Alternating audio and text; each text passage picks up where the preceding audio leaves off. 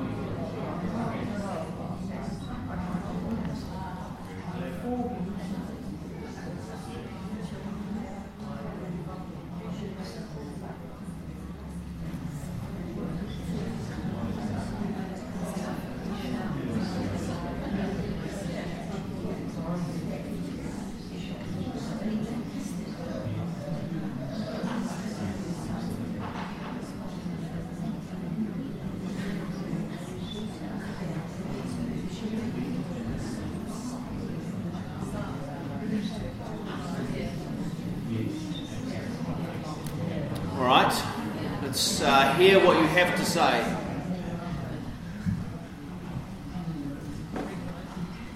So who'd like to kick it off?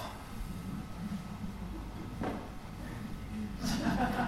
I'd say he loved you unconditionally. He didn't care what colour you were, whether you had a religion. I wouldn't say he was a hard man, but if you did something wrong, like the money lenders in the temple, he would pull you up and give you a right bollocking, but he still loved you. Right. He was like a parent, basically. Yep. Loved unconditionally. Loved unconditionally. Okay.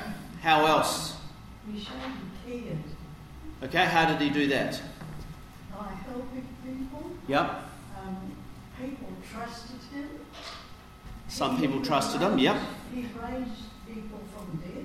He did. He taught his disciples so that they looked up to him. Yep. And because of love, they also performed miracles. Yep. So miracles, He was a great leader. healing, raising people from the dead, led people. How else did he love? Forgave them. Forgave them. Taught people and showed them how to live. Right. So yes, taught people and showed them how to live. Spoke in parables. Yeah, well, that just confused them, but yes, he spoke in parables. Served them. So on Maunday Thursday, we heard the reading where Jesus washed their feet and said, if you want to be a leader, this is what you have to do. You have to wash the feet of the people you are leading. You have to serve them. You are not to be like other leaders. He fed them. He fed great groups of people. And 2 weeks ago we heard the story of the last resurrection appearance in John's Gospel, where he fed them fish and bread, and 3 times asked Peter, do you love me? And when Peter said yes, he said, feed my sheep, feed my lambs. And given that he just fed them fish and bread, it's a pretty safe assumption that he meant feed them, like real food. Not just spiritual food, but real sustenance. So there was a real practical edge to what Jesus did, as well as all the other things we talked about as well.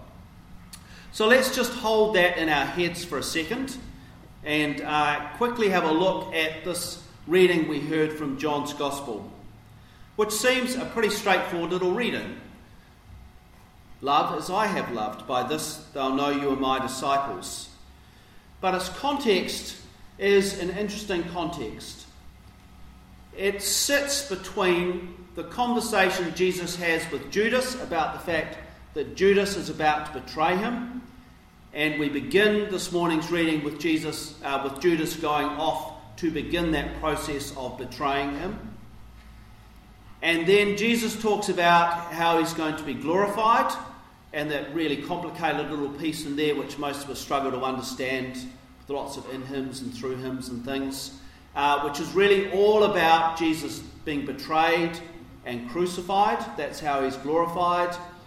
And then straight after this, he has a conversation with Peter about the fact that Peter is about to deny him 3 times.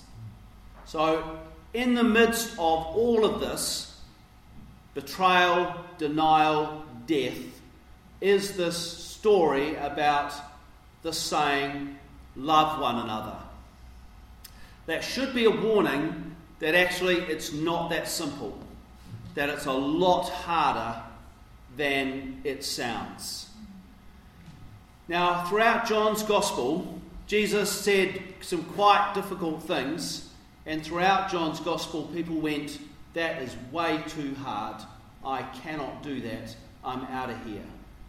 So we keep thinking that the Gospel is pretty easy, and all you have to do is preach it and people will follow. In John's Gospel, the most popular reaction was, you have got to be kidding. And I am out of here. And in many ways, this little saying is just like the rest of it. The Message translates it as, let me give you a new command. Love one another.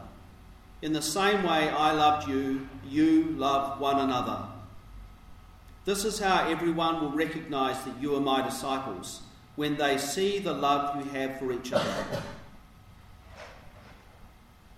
Now that love should have been all the things we just talked about at the beginning. All those practical things, all those teaching things, all those serving things, all of that should have been the love that was shown. And in some ways it was.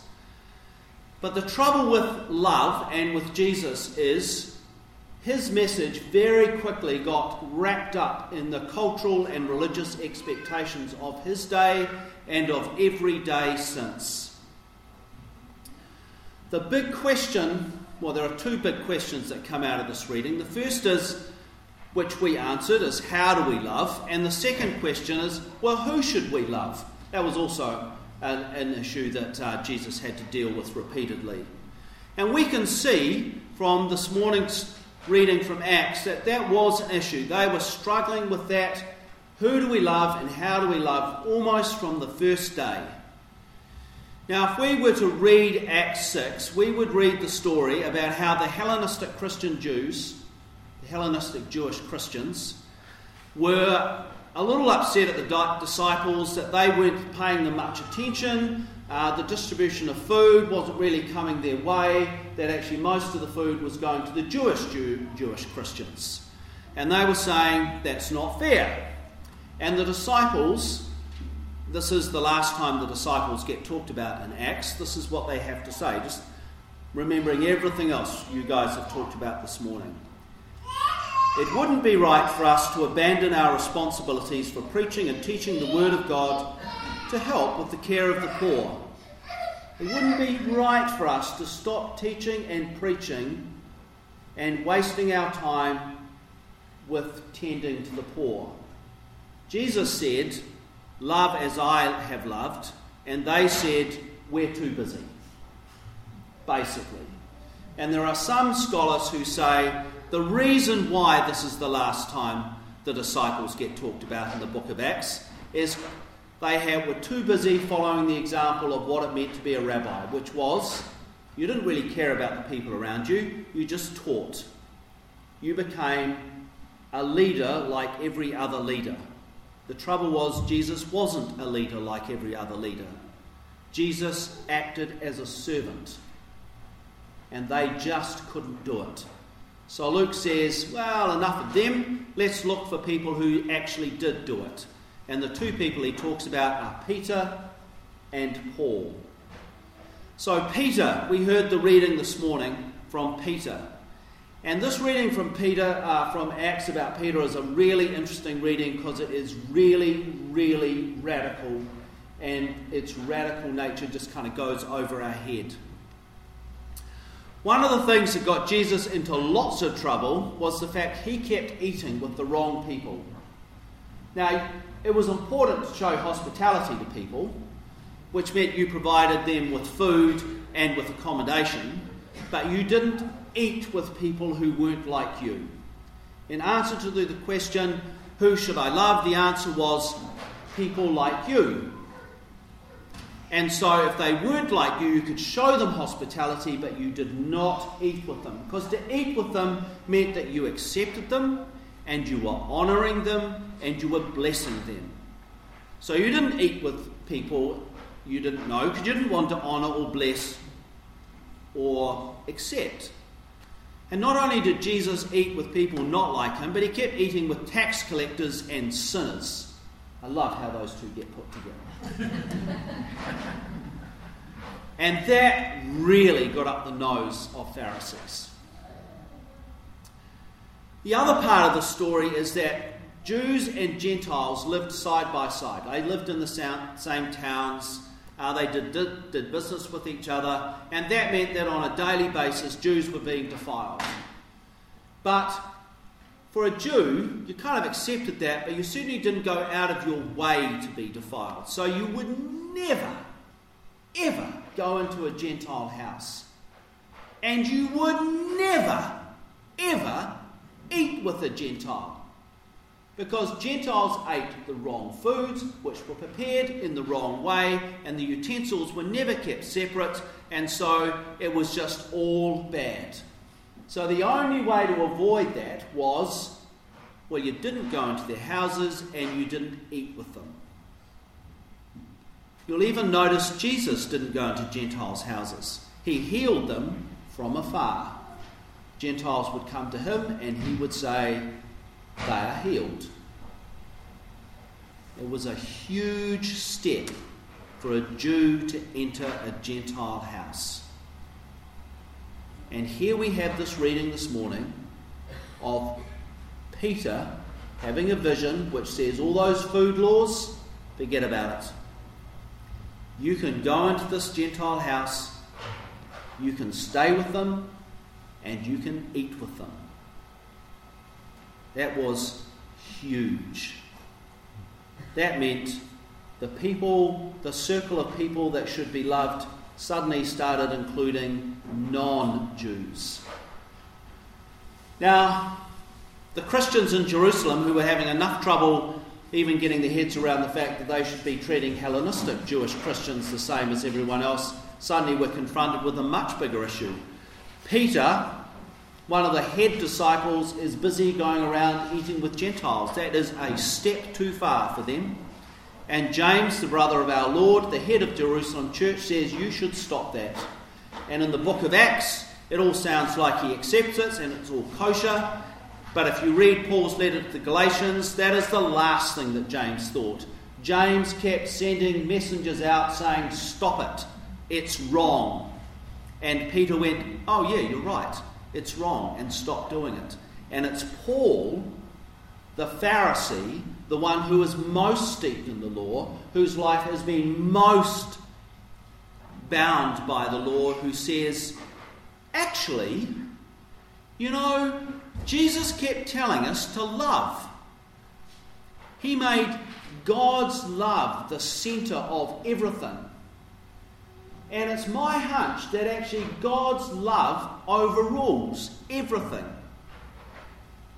So if God's love tells me that I need to love these Gentiles, then I'll do that. And I don't care what the law says. The law is fulfilled in Jesus' love. So I'm sorry, James, but you've got it wrong. I'm going to keep eating with these Gentiles. Because that's what it means to love. So the Jerusalem church said, yes, we should love each other, as Jesus taught us.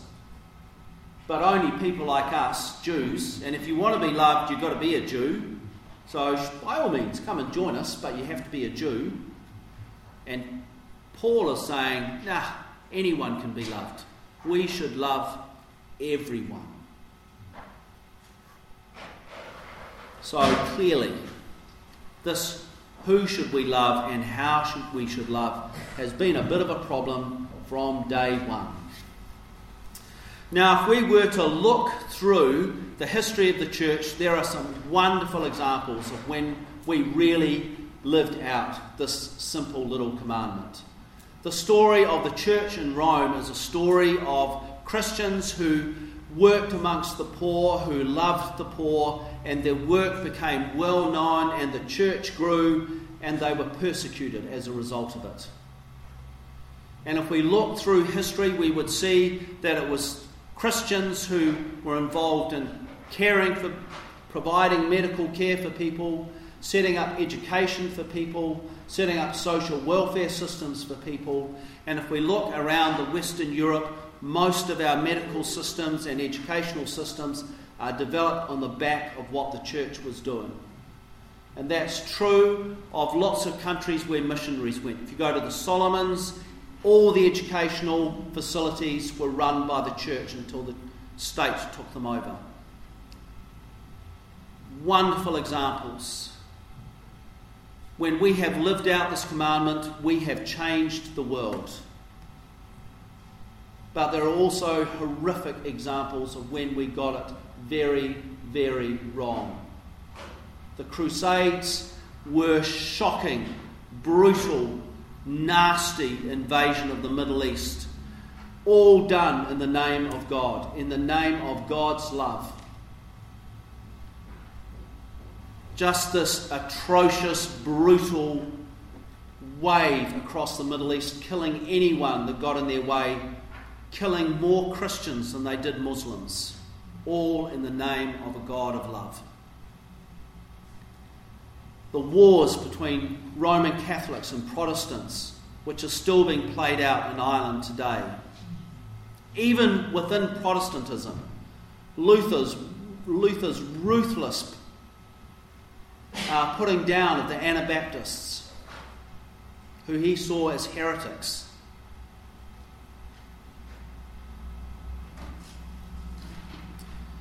Stories of the Spanish conquest of the Americas, where whole peoples were massacred so that they might know God as a God of love. I still don't get how those two things go together. And I pray that it wasn't Franciscan friars involved, but I suspect it was. Our failure to live out that commandment has been horrendous. On Thursday, a number of us gathered in various places to commemorate Anzac Day. The war which we kind of originally commemorated with that was a war between Christians mostly.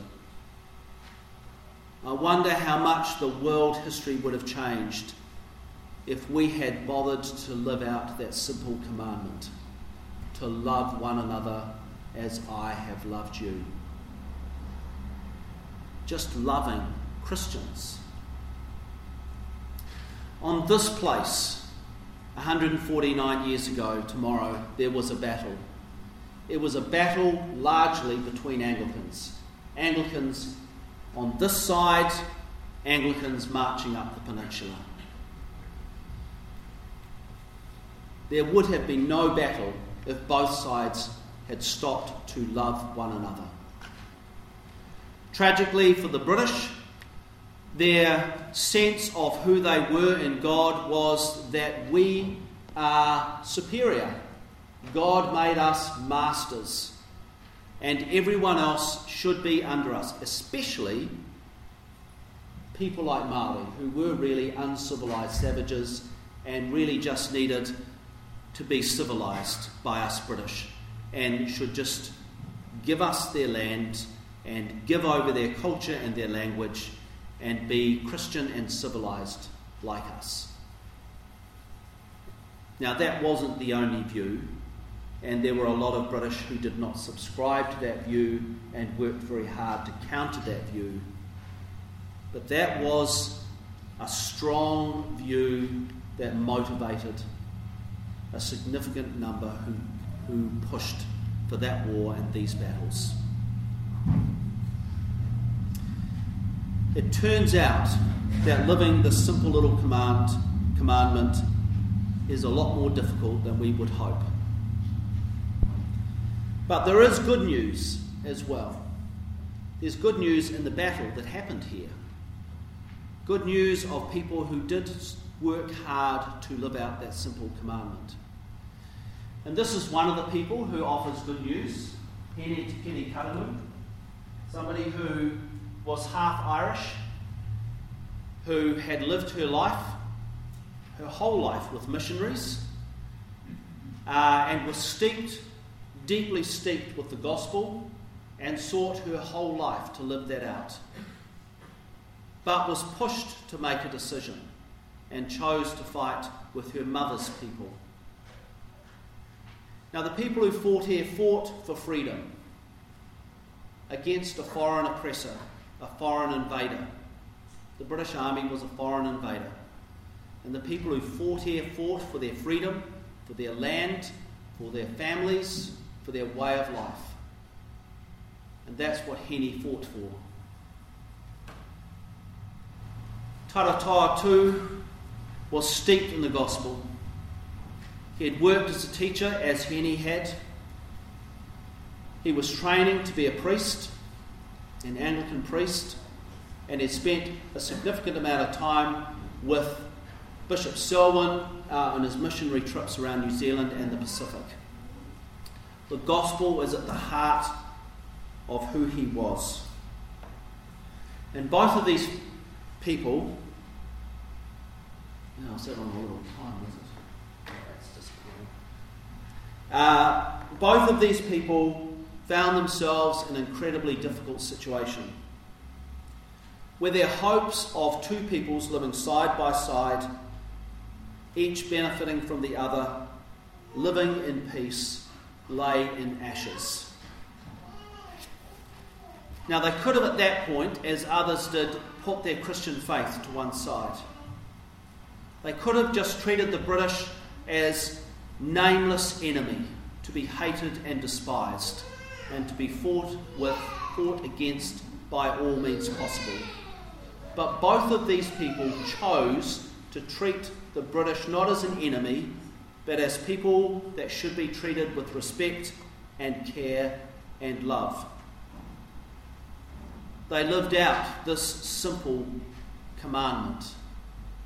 In the rules of engagement that Taratawa wrote and sent to Colonel Greer and General Cameron, those were radical rules. This is before the Geneva Convention is signed. It's been negotiated, but it's still not signed. And they were rules that the British Army did not abide by in this battle and in battles to come. But the Māori in this battle abided by them. Despite what was at stake, they said, we will still treat these people with care and respect. We will defend our land. We will defend our freedom. But there will be limits to that. And Hene could have just left those British soldiers dying. They'd come there to kill her. But she chose to risk her life to live out that simple commandment, to love one another as I have loved you. At great risk, she took water to dying soldiers. She could have been shot by the soldiers down the sides, out the front, or any of those wounded soldiers. But she chose to live out that commandment.